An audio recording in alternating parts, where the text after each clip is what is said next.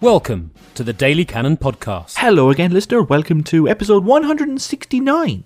Nice. Of the Daily Cannon Weekly Podcast. Stephen Bradley here, flying solo this week as Matthew Wade was due to join us, but according to the Slack work chat today, he is, quote, a drooling mess, unquote. He claims it's due to recent dental work. I am certainly of the thought that it's down to just watching Arsenal's third goal too many times. And I can't blame him, frankly, from watching filth like that. But we will soldier on nevertheless. It was a interesting night of Monday Night Football, to say the least. Another win, 10 in a row. If he had told me after the Chelsea game that Arsenal would go 10 on the spin and not be winning at half time in the last 7 of them, yet win all 10, I would have said you were mad. But that's where we are.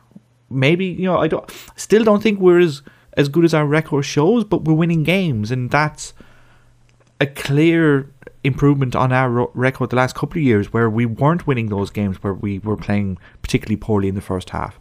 We would let, going 1-0 down, 2-0 down, stuff like that, we would let that affect us, and it would get our confidence down, and we wouldn't play as well as we could, and we'd draw games instead of winning them. Yet, as said earlier, in the last 7 games, we've been drawing or losing at half time, and we've come back to win all 7 of them. Like, that's impressive. That is legitimately impressive stuff from Arsenal, and it just shows, the confidence that's starting to brew in this team, to start to flow. And there's another couple of winnable games coming up. Lisbon away on Thursday night, Crystal Palace away on Sunday, Blackpool at home in the league. Everyone is focusing on, Liverpool in 2 weeks, but if Arsenal have won 12, 13 in a row by the time Liverpool turn up, then anything could happen. We saw what happened last year. We were 2-0 down and then Arsenal scored 3 goals in 15 minutes. Like, it's amazing. After Wenger leaving, I didn't think it would take this short an amount of time for Arsenal to show that they are capable of playing exceptional football like they did in the second half against Leicester. But it happened. When Jurgen Klopp took over at Liverpool, it took 2 games for Liverpool fans to be convinced that his style of football was worth waiting for, was worth putting the effort and putting the time into. Pep Guardiola, game 1 at Manchester City, City fans going, yep, that'll do. If you're going to try and play like that every game, we are going to give you time to do that. Pochettino at Spurs, as much as we don't like to give Spurs credit, but credit where it's due. It was only after a month or 2 where Spurs fans were looking at that team and going, yep, that team's got a chance of winning. That team's got a chance of competing. And they were right. And even, Maurizio Sarri at Chelsea turns up and plays his particular brand of football, and within 3 games, Chelsea fans are purring over it. They're like, wow, this is wonderful to watch. And it's nice to see that it's taken a similar amount of time for Unai Emery to imprint his particular game plan onto Arsenal, and for it to show that it might be worth waiting for. Because God knows we've all had kittens watching Arsenal try to play from the back in the first couple of months, but if goals like Arsenal's third goal are the result of those teething problems, then they can play out from the back for years. If those are the risks that they have to take in order to try and score goals like that. It's in stark contrast that Arsenal can show in 2 months the football that they think is required to win titles. Yet we saw Manchester United play Juventus at Old Trafford and meekly surrender the ball for the first half. Like, when's the last time you remember a team having 71% possession at Old Trafford and it's the away side? It's Arsenal have decided to change, and at the moment it looks like it's working, and it looks like it's something that's worth waiting for.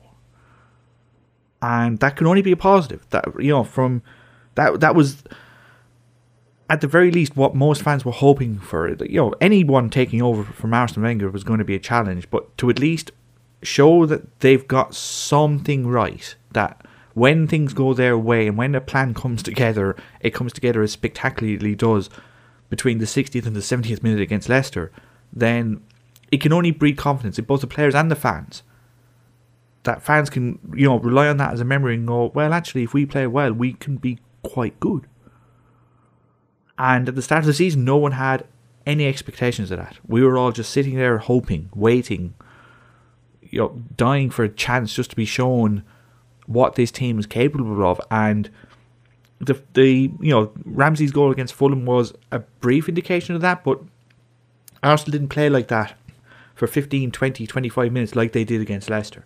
Between after the subs were made after the 60 minutes, from that moment on until 10 minutes from time, Arsenal were irresistible. They were sensational. From goalkeeper to striker, they were unstoppable. Leicester played well. Like, we can't forget that. Leicester played well, especially in the first half against Arsenal Monday night. They were deservedly 1-0 up. It was a bit of a lucky deflection of Hector Bellerin, but Ben Chilwell had played brilliantly. Ndidi and Mendy had Xhaka and Torreira all wrapped up. The full-backs, Pereira and Chilwell again. Bellerin and Lichtsteiner were getting no hope, no run of, no space to run into, on either side, and Arsenal were just bottled up in midfield, and it looked for a while we weren't going to get through, and then, Chilwell makes one mistake, Bellerin gets down the right, he gets across in, and Ozil strokes the ball in like only Ozil can. And we were 1-1, and we might probably have been a little bit lucky to be 1-1 at half time. And when we talk about, when I talk about Arsenal having, green shoots and, confidence, to come from this game, it's important to remember that the first 35, 40 minutes weren't fantastic. Iwobi, Ozil and Mkhitaryan, almost all of they were all treading on each other's toes, so to speak, trying to dance in a very small bit of space and almost trying to get out of each other's way. And it's going to be interesting in the future how Emery solves that, because as much as you'd like those three to be playing in the same team, I'm not sure it's possible, especially with Xhaka behind him, who's also waiting for someone to make the run. If Iwobi's looking up waiting for someone to make a run, and if Ozil's doing the same, and if Mkhitaryan's doing the same, and if Xhaka's doing the same, and then no one's running. Lacazette is ploughing a lone forward up front. Lichtsteiner, who did okay at left back, but is seriously one-footed, and thus continually kept cutting on his right, therefore stopping all attacks, because the right back wasn't afraid of him being beaten on the far touchlines. So we just let him cut in all the time. It was a case of everything just got funneled into a small amount of space, and I just wonder what that bodes for the future in terms of team selections, because as good as those players are, it just doesn't look like they fit together well. It doesn't look like Mkhitaryan, Ozil and Xhaka can play in the same team. And what does that mean for Ramsey? Because Ozil is pretty much undroppable for a few games after a game like that, and Ramsey's not really a right winger. And maybe you try and shoehorn it in like Wenger tried to do in 2014, or maybe you just push Ozil wide right. But how can you push Ozil wide right after what he did through the middle between the 60th and the 70th minute?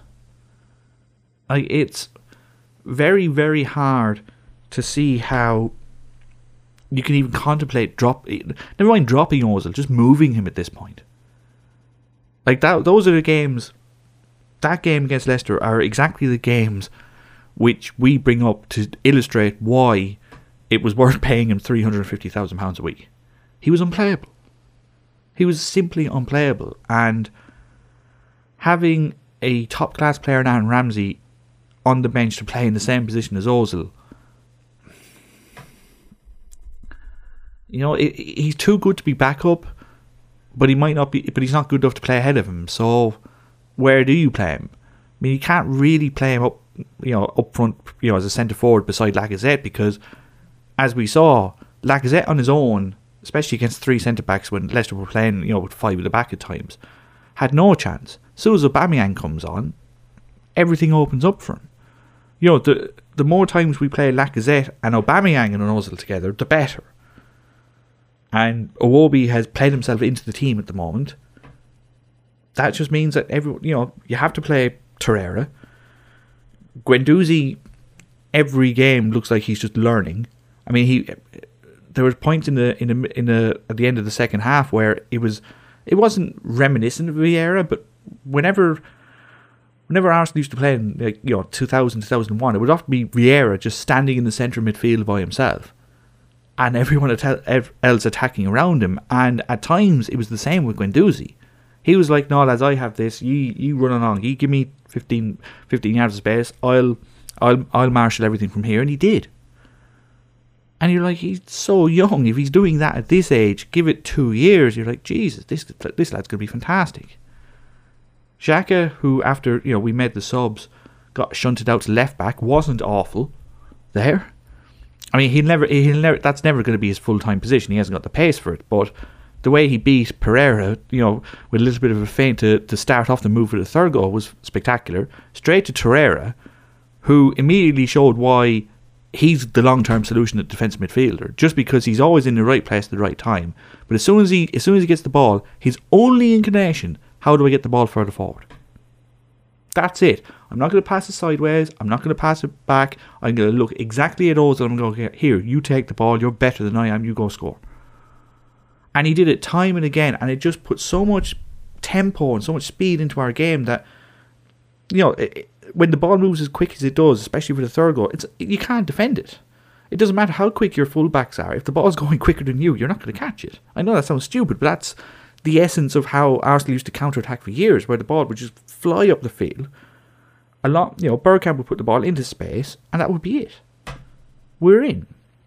And it's not a very, complicated tactic or sophisticated tactic, but when Arsenal attack at speed, with Ozil running rings around centre defenders and Lacazette coming short and Aubameyang just standing on the edge on the shoulder of the last defender waiting to make a run into the box, Arsenal are lethal. As they showed. It took 3 passes, 2 by Ozil, 1 by Lacazette, to cut apart a back 5. One dummy run by Iwobi takes out Evans. Harry Maguire has no idea which way Ozil's going to go, so he gambles, misses. Ozil just dummies the ball, walks around him. Lacazette plays a little through ball in, and Aubameyang's free.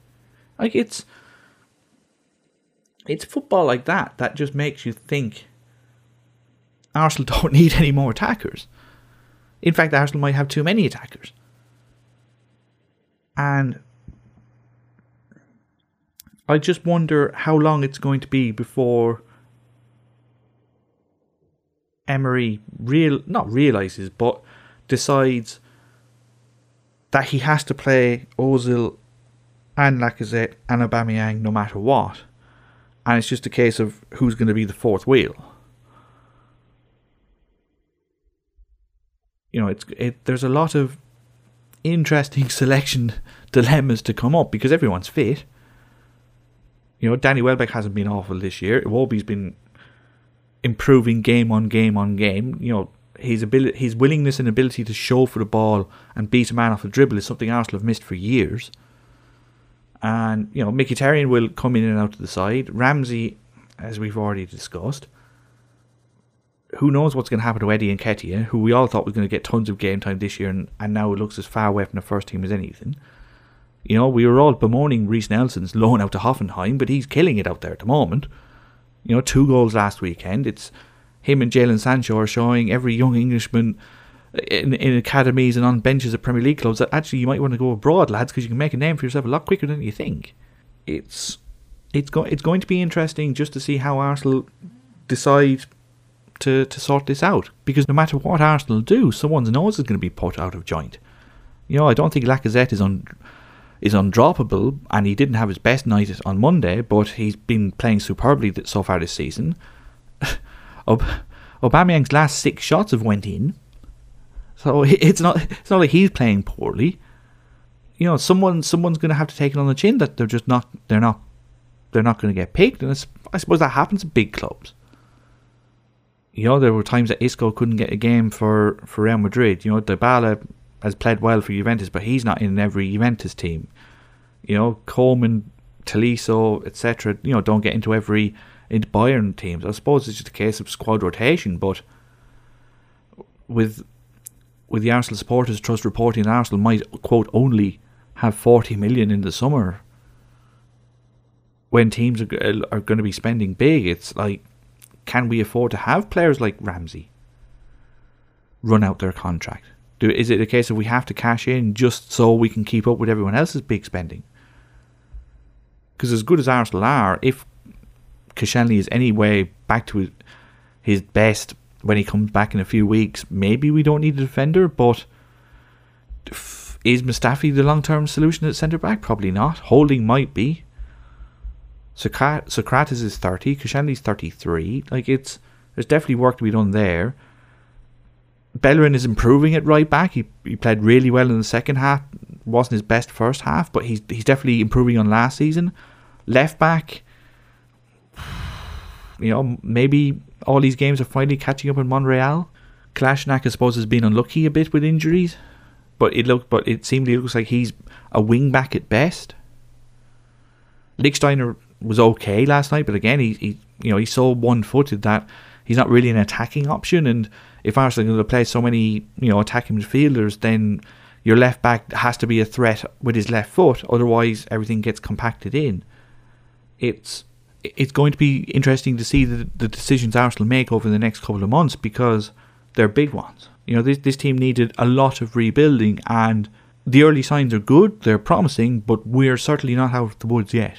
There is still plenty of work to be done, and again, if the end goal is to play as well as we did for 25 minutes in the second half, then great. But we're still putting ourselves in positions that we need to dig ourselves out of at the moment. It's far from perfect. It's far from the ideal solution. Far from the perfect game. And maybe of course we're never going to play the perfect game. But if we keep going down, conceding the opening goal, then eventually we're going to start losing games.